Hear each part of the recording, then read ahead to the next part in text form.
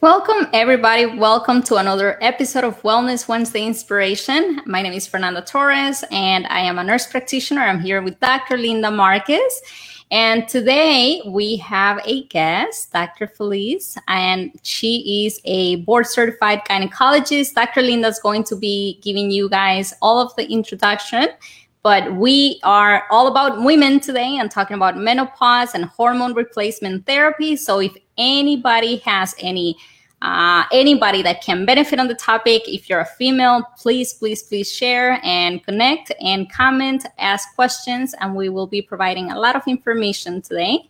Dr. Linda, how are you doing? Yeah, good. We're on the same time zone. We're both now in Arizona. Yes. So finally, yes. The same time zone. Yeah, a lot of exciting things I know have happened for you since we last, got together. I was in Sedona last week while you were on, giving them kind of a recap of the last few podcasts that we've done. So I'm grateful that they've been able to listen to that and feel like people can now get caught up. So it's exciting that, now you're in Arizona. So I'm looking forward to just us getting together and doing some fun and exciting things for a lot of, the ladies that are seeking to improve their health and be the best version of them. And today our guest, I'll go ahead and introduce our guest, Dr. Felice Gersh. She is amazing. I met her years ago, and when I met her, I knew that this is someone that I definitely want to build a friendship with, a relationship with. And not only that, she was one of my doctors. So sometimes people look at us and they think, oh, Fernanda, you don't have anybody that takes care of you. You know everything, right? And like me too, it's just like I always say, it takes a team to keep this group together for both of us, right? So, but Dr. Felice Gersh, she's a medical doctor. She's an award-winning physician. She's certified in OBGYN, integrative medicine. She's also her practice is in integrated medical group in Irvine. So she has a very, very busy practice, very comprehensive practice. I've been into her practice. It's absolutely beautiful, has a team of people that are working for her and really bringing this vision that she's had of helping women and taking the best of traditional medicine, but also bringing in the functional medicine, so to speak, and combining it together. So she's got an amazing practice there. She's taught gynecology at Keck USC School of Medicine for 12 years. She was an assistant clinical professor there. She's also, received multiple awards. She's, other things. She's an author. So I've got one of her books here. So amazing book, and we'll have to bring her on back in regards to PCOS. But there's a whole amazing book. She wrote that with her daughter. If you want to really get to know Dr. Gersh's journey, Dr. Felice, this is a great book to dig into. She's also been on some documentaries. So look out for that. The fasting one with Montel Williams, or the Real Skinny of Fat with Montel Williams, and the fasting one with Dr. Walter Longo. So why don't we bring her on? She is amazing. I know women are going to love her. Today we are going to talk about menopause. That was one of the reasons I went to see her, because it can be a really exciting yet horrific time of life for women. And, you're not anywhere near that age yet, Fernanda, but, but actually for women to know what to expect, I think Felice can bring on a perspective where a lot of women can learn and hopefully share this with their husbands as well, because men think that women are going crazy. So let's go ahead and bring her on. Let's see. Hi, Dr. Felice. Thank you for joining us today. Well, it's my pleasure. And as was just alluded to, menopause is a universal event. Wherever you are on the timeline, you're headed in that direction, or if you've already crossed over. And so I love the way you framed it, that we could make it exciting.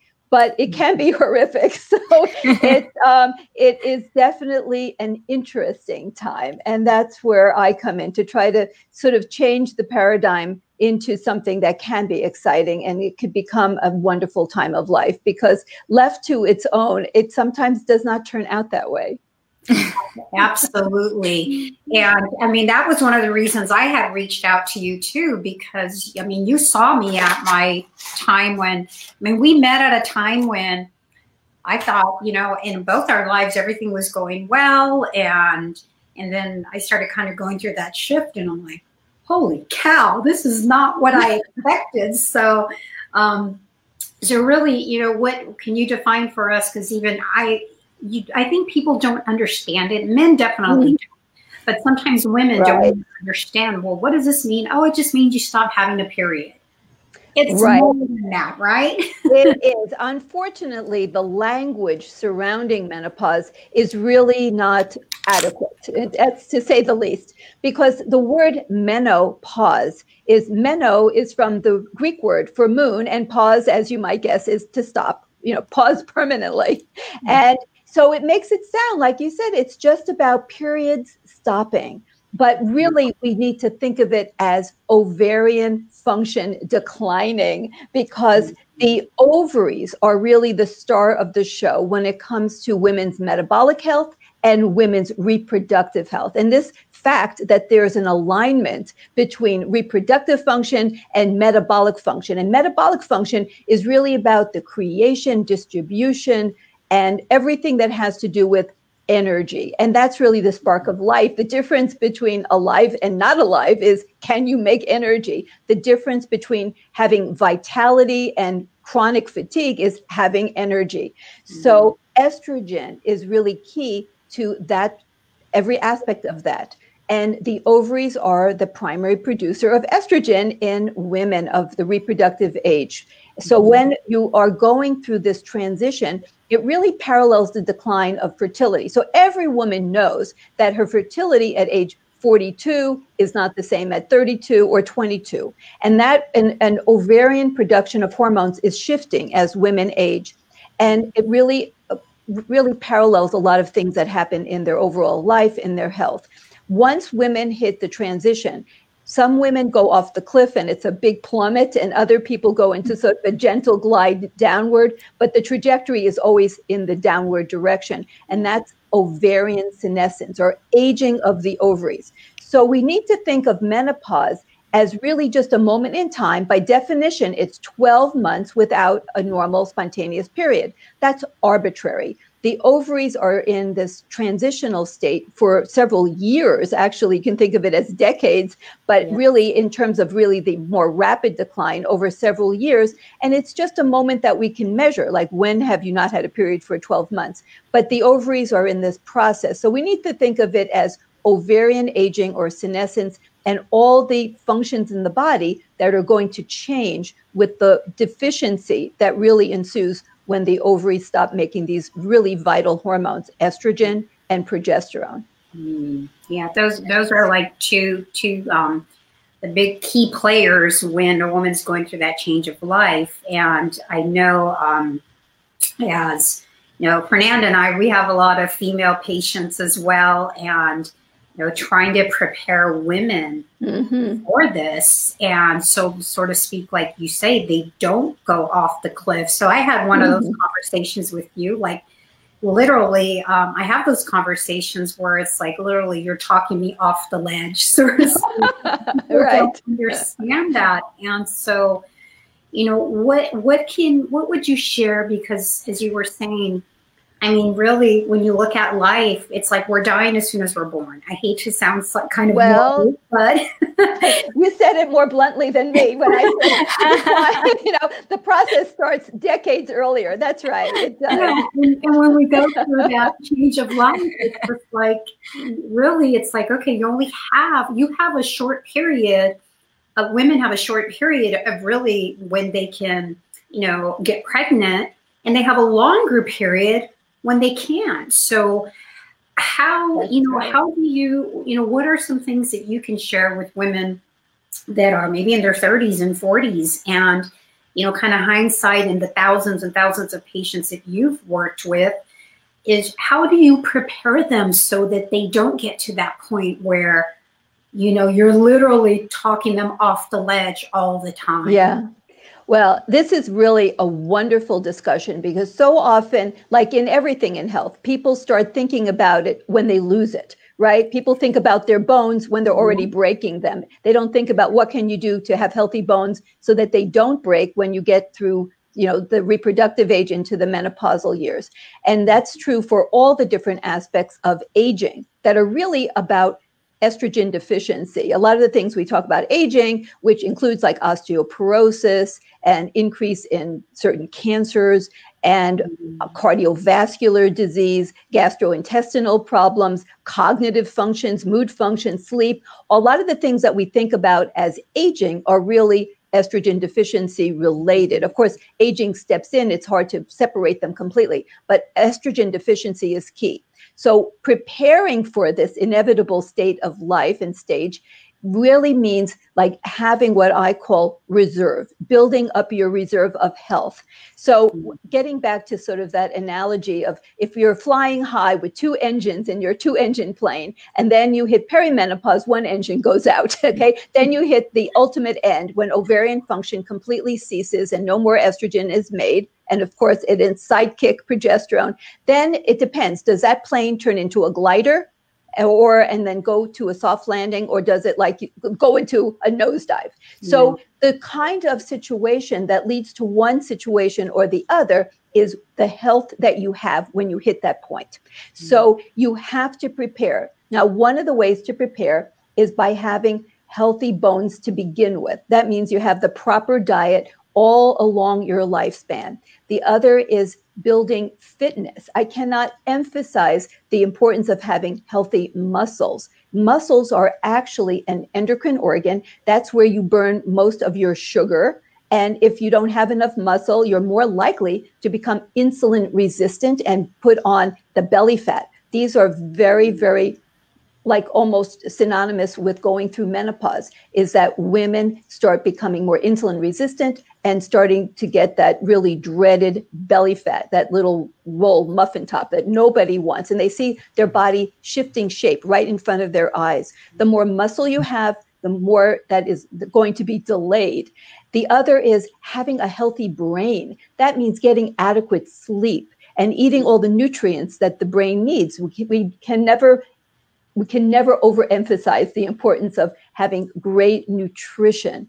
And stress will accelerate aging. So we don't want to have unmanaged stress. Life is stressful, that is for sure. Just look around us. But we can't always change everything in our environment, though we have to change what we can. But we can certainly change our response to it. So everyone, and I mean 100% everyone, needs to have a mind-body medicine. Like for myself, I love guided imagery. We teach what's called heart math, which is biofeedback. So we're looking at heart rate variability, looking at upping the parasympathetic output with the autonomic nervous system, the calming arm of that autonomic nervous system, so that people can be able to sleep and keep their pulse under control and such. So everything that's about healthy lifestyle needs to be engaged in long before you hit this menopausal transition. It's just like getting pregnant. I mean, we can make so many analogies.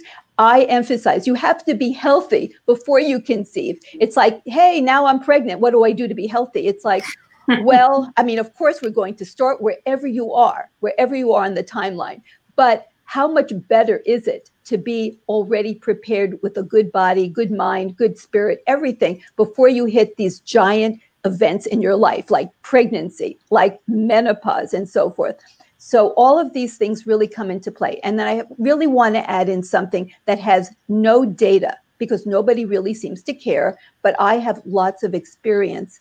And that is the women who have spent the bulk of their lives on oral contraceptives and similars have far less resilience in general. It's a generality when they hit menopause, because they have not had the natural, beautiful rhythms that come with the lunar menstrual cycle. And these are not for nothing. I mean, they actually are not just about reproduction. Remember, reproduction is intimately linked to every health issue in the body. And nature did that on purpose. They wouldn't want unhealthy women becoming pregnant. So all the systems in the body, every function in the body links to reproductive functions. In fact, it's so fascinating when you look at the enzyme systems. The enzyme systems that work in the heart are working in the uterus. I mean, it's a fascinating parallel. So it's so important to recognize that our natural hormones and rhythms actually are critically important.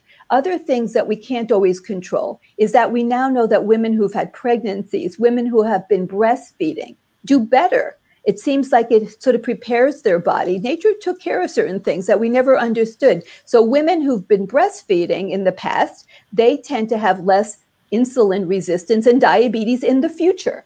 So and women who have breastfed in the past, for example, and had pregnancies at an earlier age, have less breast cancer in the future because our genes are programmed and to express themselves differently after these kind of milestones that occur. But we can't undo or do what we haven't done in the past. But these are things to consider when you look at your risk and what you can do. So if you haven't had babies and you haven't had the opportunity to breastfeed, then it just means you have to work that much harder. And you have to be aware that, it's that you may have more work to do to maintain all the equilibrium systems in your body at a good pace and a good status.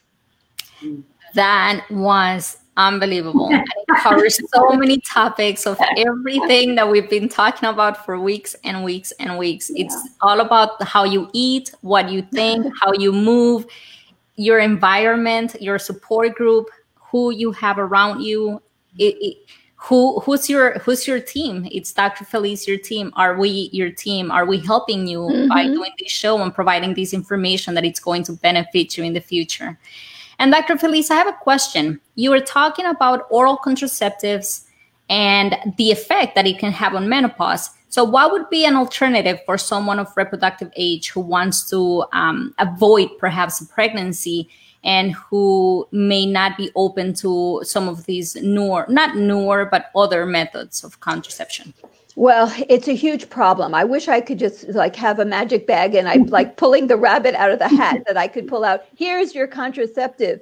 Because unfortunately, when all of these contraceptives were developed, no one understood that contraception is going to not only affect reproduction, but it's going to affect all the metabolic systems of the body because they are linked. Nobody understood when birth control pills came out, whatever it was, 70 something years ago, when they were being developed. Nobody even knew about estrogen receptors. Nobody knew what estrogen even did in the body other than it had to do with reproduction and menstrual cycle. So I can't fault the original people who came up with these ideas because it changed the whole life process for women, that they had something that could control pregnancies. But now that we're in the present and we know that by changing reproductive hormones, you're changing everything in the whole body. And we know that young women, for example, who go on birth control pills have higher rates of depression, even suicide. I mean, what is that telling you? They have studies showing women who are on birth control pills, they never reach their peak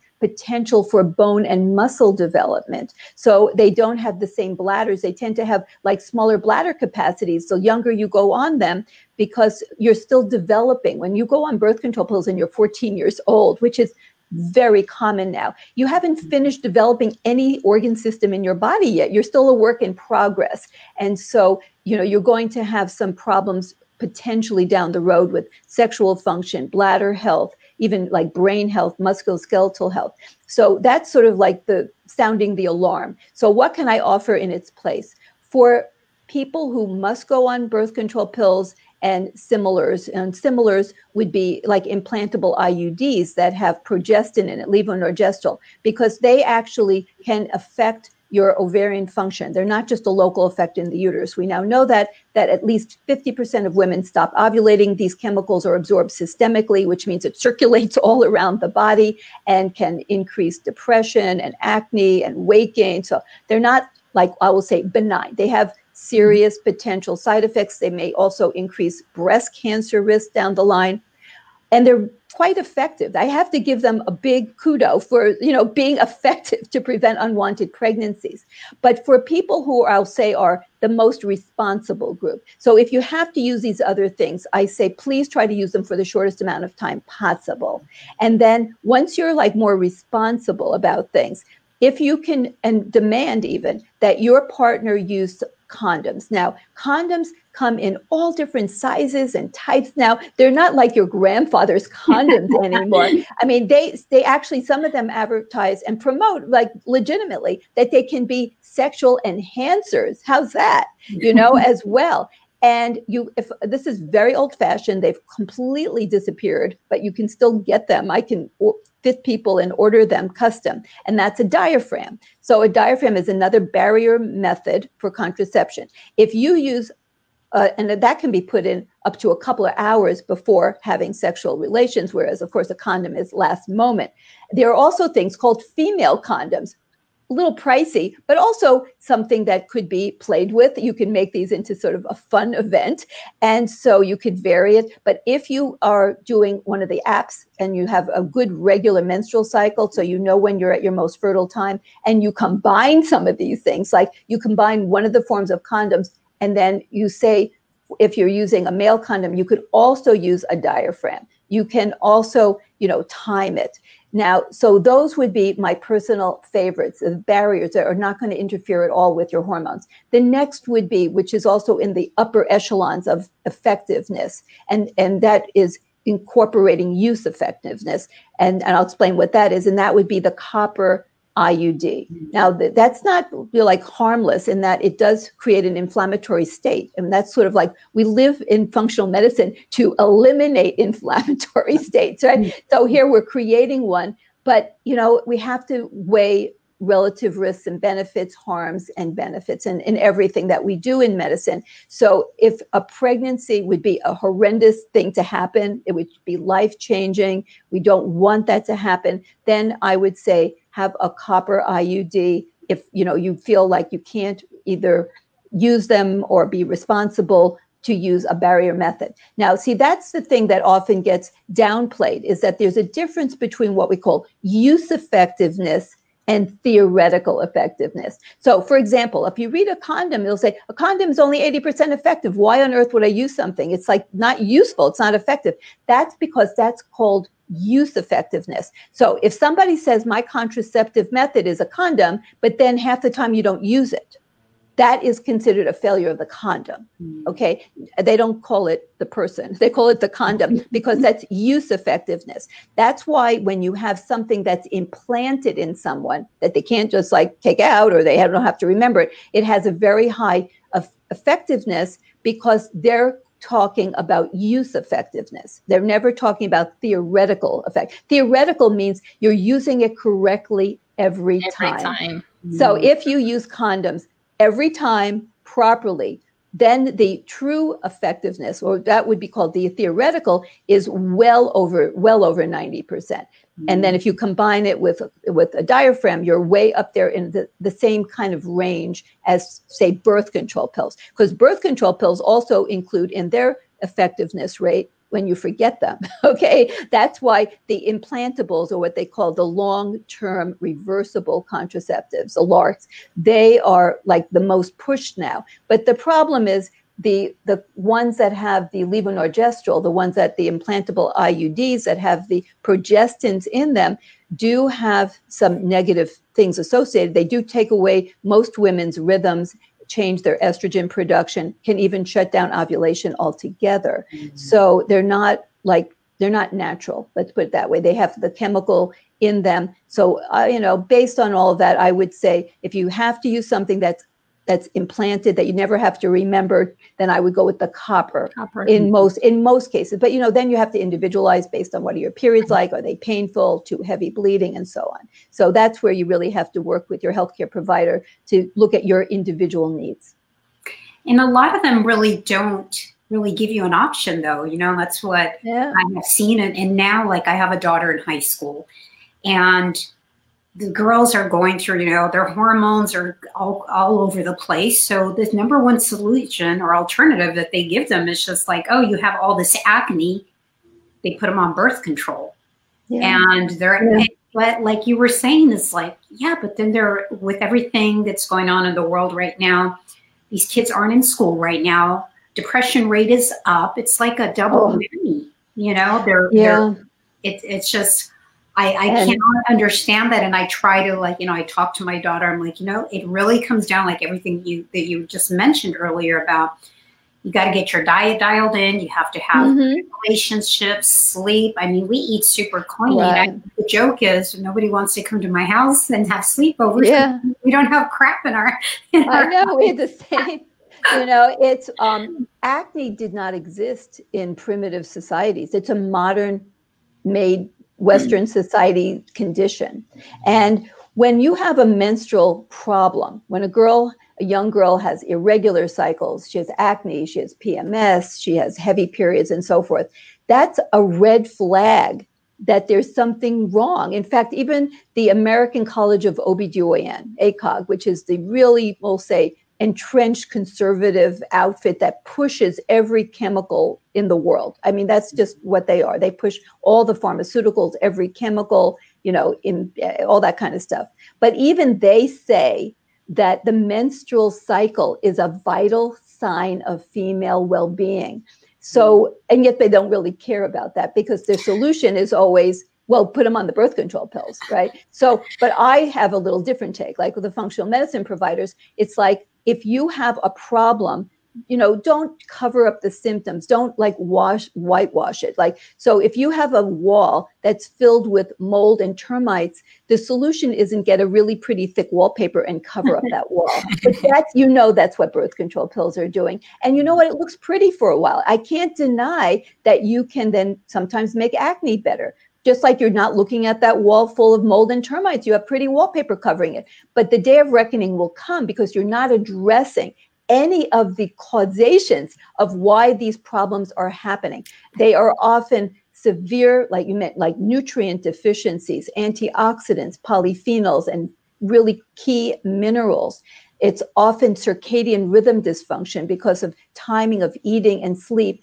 Deficiencies of light, like the kind of light you should get from being out under the sun, and a surplus of light under fluorescent bulbs, you know, which actually changes things. So if, you know, when you don't have the right gut microbiome, we now know that it changes how your immune system works, and then you have inflammation, which is exactly what we don't want, this chronic low-level inflammation, which is really what is happening in menstrual cramps. It's inflammation that's overstepping its bounds, creating an abundance of cramps when you should have just a tiny bit, just enough to expel the uterine contents. That's what nature wanted. So now we have problems that are so prevalent, people think they're normal. You know, they think, oh, everybody has horrible cramps. Everybody has irregular cycles. Everybody has acne. And maybe they do, but that's a sign. Like if everyone's obese, does that make it okay? In some communities, it's like everyone is obese. That doesn't make it okay. The new normal isn't abnormal. We can't let that be acceptable. We have to go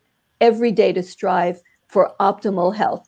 And these are exactly the kinds of situations that lead to, when the day comes and they go into menopause, they're like, if you take stock of what they have in the bank, we'll call it their bank, you know, savings account of health, it's really low. So they're like looking at their bank account and they hit menopause, it's empty. So what are they going to use for their retirement years of menopause to maintain optimal health? They're already going into menopause and their brain isn't optimal. Their musculoskeletal system isn't optimal. Their gut isn't optimal. Once you hit menopause, you automatically get leaky gut and gut dysbiosis, because loss of estrogen changes the gut microbiome for the worse. So if you already have gut dysbiosis, you already have had leaky gut for a long time, which, by the way, happens on birth control pills. You don't have a healthy regulated immune system. Birth control pills do not allow proper T regulatory cells. You probably have heard them in the news, you know, T regulatory cells.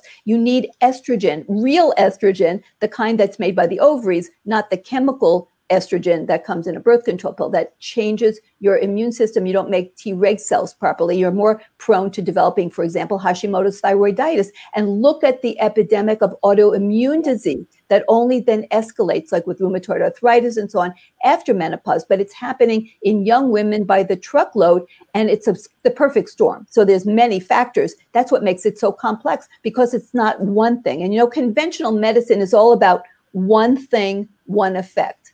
But that's not the real life. It's many things and many effects, So it's, so birth control pills and similars are just one more piece in this broken up puzzle called how to stay healthy in this toxic world and challenging world and everything else. And it's just one more thing that adds to when you hit the menopause, the perimenopause, that you don't have the reserve of health. You don't have that bank account of good health at the time you hit that point, and there's no going back. So we have, like I said, we have to work with everyone wherever they are on the timeline. But for younger people who still have time to save health in their health bank account, work on it now and recognize that having real hormones and real rhythms and real food and quality sleep, these things really matter for healthy longevity. And they add up. They add up to that savings account. Uh-huh. There's no shortcut to that. Now, Doc, what about we have a lot of women that I know that listen to the podcast that are already they're in menopause. Okay. Mm-hmm. Can you kind of share a little bit about, there's so much controversy with, bioidentical hormones, with, progesterone therapy. I mean, can you kind of, in a little bit, share that? Because, there's some positive, but yet I think a lot of women don't understand. I mean, and just right now, those are all so many truth bombs right there and little nuggets right there that, especially, with what I see a lot in the practice with the menopausal women, now like in their 5th decade of life, are lots of GI issues. I do a lot of GI because, you just nailed it. Okay, you're now leaky gut, Right. We know that, but the conventional world does not pay attention. Yes. So what about the woman that's, they've kind of done that, or maybe they haven't done it, but they're like, okay, I can, what Dr. Felice just mentioned now, I'm going to start doing some of those changes. But what if that isn't enough? What if maybe I need to go on some sort of bioidentical hormones, or can you kind of share your take and how you work with that? So the way I look at it, if you think of life to stay healthy, is like a 1,000-piece jigsaw puzzle. And every time you put it together, you find a few pieces missing and you search where are those pieces? And that's sort of like aging. Your pieces of your 1,000-piece health jigsaw puzzle keep disappearing. So in the center of this jigsaw puzzle are the 400 hormone pieces. And then the surrounding 600 are all the other things that we've talked about, every single aspect of lifestyle, environment, nutrition, fitness, toxins, everything that goes into play. That's called lifestyle medicine. So to have the total picture with this beautiful 1,000-piece puzzle, you really need to have it all. And that's really my take on it, that to really have optimal health, you need to have all your pieces of your puzzle. Now, if for some reason you can't take hormones, or you have something philosophically against them for some reason, then you have to work extra hard to keep those other 600 pieces together. Now, if you do take hormones, that doesn't mean that's the end of the story, because you still have those other 600 pieces that you have to work on. So in my practice, I offer hormones to every suitable woman, which would be almost all. Now, there are a few that have, say, estrogen-sensitive breast cancer or uterine cancer, and I can't, but the vast majority are good candidates. Now, I am very simple in my thinking. Nature knows best. So just like processed food did not outdo nature's farm fresh food, let's be real, right? Nor does chemically made hormones outdo bioidentical hormones. So bioidentical would be the identical chemical formulation that actually is made by the ovaries. So we're not getting human farms. So these are not hormones made by humans that we're then giving to another human. But the brilliant scientists have come up with ways to replicate so that the body cannot tell the difference. They are the same chemical formulation. So that's why they're bioidentical. So that's the kind of hormone that our body has receptors for, that our bodies have adapted to over all these millennia. So that's the kind of hormones I give. Now, also being simple thinking and recognizing that nature knows best, I want to give hormones to make it in a form and dosing that's going to be as close as I can to what nature gave women when they were at their peak of health, like a 25-year-old woman. Mm-hmm. So I want to try to have hormone levels, and I would want to measure them, because when we give hormones through the skin, like we give estrogen in different ways through the skin, the absorption is not going to be the same for everyone. So you really have to do this. This is really unique, personalized precision medicine to see what each woman has. In fact, when they did data collection with like the estrogen patch, which is bioidentical, they actually looked at levels that women had, and they were all over the place, like a scattergram, So the hormone levels that you get from the same dose in 10 different women can be totally different. So you really have to uniquely work with each woman and check her levels and her symptoms. So I would like to give hormones to be at approximately the level of the, because right now, just to let you know, I think we need to do studies absolutely to see if replicating the menstrual cycle is going to work. And I think that that is really a brilliant idea that was developed, quite a number of years ago, like 20 years ago, but we have like no data to support it, unfortunately. But we can do some things that are comparable in terms of at least benefit based on giving levels that are going to be similar to sort of the average level that a woman would have during her menstrual cycle, and then giving cyclic progesterone, because cyclic actually has been shown to help to reduce cardiovascular disease, whereas giving continuous progesterone does not have that same effect. But of course, like in everything when it comes to female health, we are not we don't have enough studies. We definitely need more, because what happened was about 20 years ago, we had everything changed when the Women's Health Initiative study came out, and it basically shut everything down because they used what's called conjugated equine estrogens. So it's estrogens and other stuff. It's like a whole pile of stuff that came out in the urine of pregnant horses, and they dried it and they called that medicine, and they took the horse-dried urine and they called it conjugated equine estrogens, and they're conjugated. In other words, they've already gone through the liver to get it eliminated from the body, turning it into a water-soluble instead of a fat-soluble product. So it's not, the horse doesn't even want it, is the bottom line. The horse is trying to get rid of it. And they combined it with a chemical that's called MPA, medroxyprogesterone acetate, which is not progesterone. It's a chemical which now has been found to increase blood clots, probably dementia, and breast cancer. So it's like, but that's what they used. And so their conclusion, by the way, and they used women who'd been out in menopause for many years, some of them almost 80 years old. The average age was over 63. And they did not get the most stellar results in that age group. When they've reanalyzed it, they found the younger women actually showed benefit, even with what they used, which was not what I would ever use. But it shut everything down. So fast forward 20 years, we have tons of animal data. We even have some human data. We've had some additional studies since then that have shown benefit to the vascular system.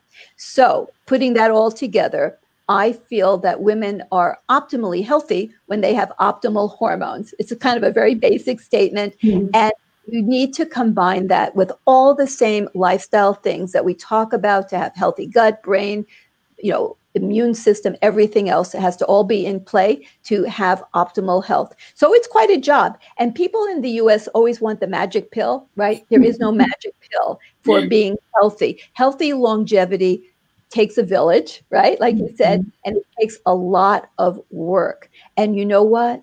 It is totally worth it, because we're all on that journey. If I had listened, because I'm a menopausal woman and have been for a long time. I had early onset of menopause, probably because of circadian rhythm dysfunction combined with having a tubal Because now we know cutting your tubes can actually accelerate menopause, but I didn't know that then either. So putting it all together, because I was working all those nights, delivering all those babies, I had a really early menopause. If I had believed all the bad hype about hormones, I don't know what condition I would be in if I had had no hormones all these years, if I didn't know about functional medicine all these years.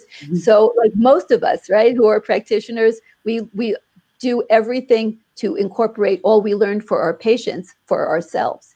And it's really been a journey for myself, just like I talked about my PCOS journey. Then I went into my menopause journey, and really learning things to apply to myself has really helped me to find the answers to help my patients as well, to optimize their health for, it's called healthy longevity. It's not just about living long. We know that women tend to live long, but they don't necessarily live well. Women have much higher rates of chronic disease than men. Women have more osteoporosis, osteoarthritis, almost 3 times the incidence of Alzheimer's and dementia. Women have more strokes than men. Once women hit 65, they outdo men on hypertension. They have more ruptured aneurysms in the brain than men. Women have more sleep disturbances, emotional problems, anxiety, depression. Women live long, but they have lots of chronic disease. And my goal is to not have that happen to any woman. Every woman can have way better health starting early and staying on the right trajectory so that she doesn't nosedive. That's great. Yeah. Dr. Felice, we have a question from someone in the audience. How do you test your hormones, and is blood accurate?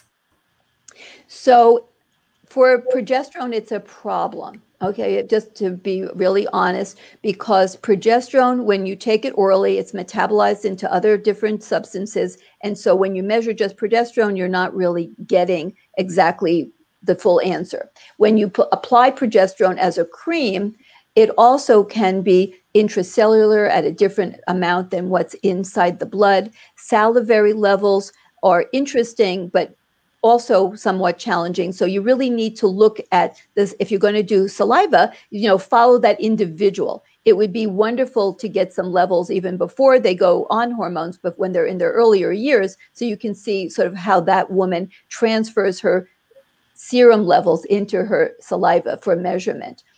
Blood spot is another way. I tend to do serum because I am in my office and my patients typically come in. I can also order lab tests that people can go to the lab, and it's what we are familiar with. And most of the research uses serum levels. But if you follow saliva, you just need to really watch it and see how your levels compare over time, and be very careful in how you collect them. So in terms of serum levels for estradiol, so remember, we're really talking about the estrogen the ovary makes, which is estradiol. When I measure that, I really want to have a level over 50. Okay, there's actually some good published data that if it's under 50, it's not going to be enough to maintain bone properly. It's not going to be enough to maintain vaginal health and bladder health. So I like something towards 100, but you can't always fine tune it for everyone, because sometimes if you push it too high, they have more symptoms, more breast tenderness, or too much bleeding. So it's such an art of medicine when it comes to menopausal medicine in terms of giving hormones, because you really do have to look at a combination of levels and symptoms. But I like to get a level that's close to 100, but at least a 50. Now, if it's higher than 100, that's okay too, because in the luteal phase, the levels are often over 200. This is in what we call picograms per mil. And for progesterone, I actually tend to not get levels like I used to because they're not very accurate. So I just want to make sure that women, if they're bleeding, because I'm giving the progesterone in a cyclic manner, that they have very regular bleeds. And if they have even any irregular bleeding, I will get an ultrasound. And if there's any concern, since I'm an OBGYN, I can do an office uterine biopsy. It takes me like 2 minutes. And then we know that there's no uterine cancer or precancer going on. So it does take monitoring. This is not for like we'll say, people who don't have a little bit of a backbone, because sometimes things have to be finessed and monitored and all of that. But I personally, just to answer the question, getting back to it, is I like serum because I'm very comfortable with serum. It's how I grew up as an MD. Very good. Wow, so many gems here. I mean, we can go on forever, and I know you've got patients to tend to, and just wow. My pleasure. Yeah, just I love, educating, especially women. I hope now that they have more of an understanding, like you said, there is no overnight. There's nothing overnight. So as far as like I always tell people with success, even just with training your mind, with your body, and especially when women get into that change of life, it's just like we're just gonna have to work a little bit more at certain things. But the big thing, what you just hit so spot on, Dr. Felice, is that the importance of testing. Because otherwise, sometimes you go to a practitioner and they don't test and you're just guessing. That's suicide. I know. Like, you don't know what you're giving. Yes. I always say, how are you going to monitor if you never measure? Exactly. And that's one of the things I love about you and in your practice is that, it's like, hey, let's test. Let's see what the numbers and also just looking at a person's, their history, but the symptoms and so forth. What is their lifestyle like? And putting that all together and in a package that's, that's going to work for them and it's going to continue to change. And we have to adjust with, as a person changes. So, so thank you so much. This was amazing. And I know lots of women and even men are going to benefit from this so they can understand we're not crazy. No. In fact, so menopause is natural. Every single woman is going to go through menopause. So some people say, why are you treating it, right? Why are you treating menopause? It's natural. Well, because nature doesn't always, give us really the best break. After menopause, because you lose your estrogen, things do tend to go south on us. So my feeling is I love nature. I want to be living within nature and fostering nature, but I don't like some of the things that nature gives us with aging. So my saying, I say to my patients, if you don't like everything about aging, so you want to color your hair, you want to put on makeup, right? You want to get stylish clothes to sort of flatter your figure if it's changing a bit. You want to do things to look better and feel better, then what the heck? We know hormones are good. We know that they do amazing things. We know that before menopause, women have half the rate of cardiovascular events as males, and then they catch up and take off after menopause. And there's that what we call the female advantage.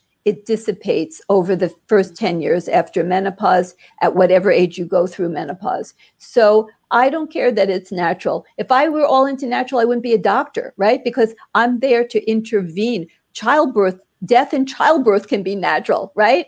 I am there to intervene to say, within the world of natural, what can I do to foster better health, better happiness, and like healthy longevity? So by using our wits as humans, we can take the best of nature, and even as we age, we can use it to our advantage to have a better quality of life. So I just wanted to throw that in because I do acknowledge that menopause is natural, but it's not really naturally the time when you're the healthiest in life. And I just feel like there's nothing wrong as healthcare professionals for us to use all the tools we have to give people the best quality of life, even if it's sort of going a little bit against natural, because natural is not, what we want. Like who lets natural cataracts sit, right? Don't they take them out and put in artificial lenses? So, once we sort of look at all the problems of aging, if we can be proactive and prevent them by taking all these steps in the early stages of menopause, we can prevent all those unnatural interventions like replacing joints, right? And putting in cardiac defibrillators and going on tons of pharmaceuticals that nobody seems to have a bit of problem with later in life that are certainly not natural. Absolutely. So, Fernanda maybe can put on, where is the best place people can find you? One, to get your book. Two, also your website. I know you do a lot on Instagram as well. And people can follow you because you're just a wealth of information. I don't know, Fernanda, if you had something else that you wanted to add to that. I wanted to ask you too, someone in the audience is asking if you do virtual appointments and how patients can actually reach you. Mm-hmm. Well, I am definitely a practicing doctor. And so I do both telemedicine appointments and brick and mortar. Like right now, I mentioned earlier, I'm talking to you from exam room 2 in my office. This is my office I'm in. And so my practice is called Integrative Medical Group of Irvine. And we make appointments all day long, virtual and in person. And I would be delighted to help any one of you out there, friends or relatives included. And in terms of my social media, I do have an Instagram live show, and my handle is DR for doctor, period, Felice Gersh. So it's DR, period. Be sure you put the period in, Felice Gersh. And then it gets posted on YouTube afterwards. So that's really my biggest claim to fame is my Instagram live show. Love it. Well, thank you so much. Such a blessing, and just so grateful that we had you on the show. And I know you're going to touch a lot of people's lives with this. So thank you very much for being on here with us. Thank you. And it's just such a joy and pleasure to be with you today. All right. Bye. We'll see you all next week. Bye.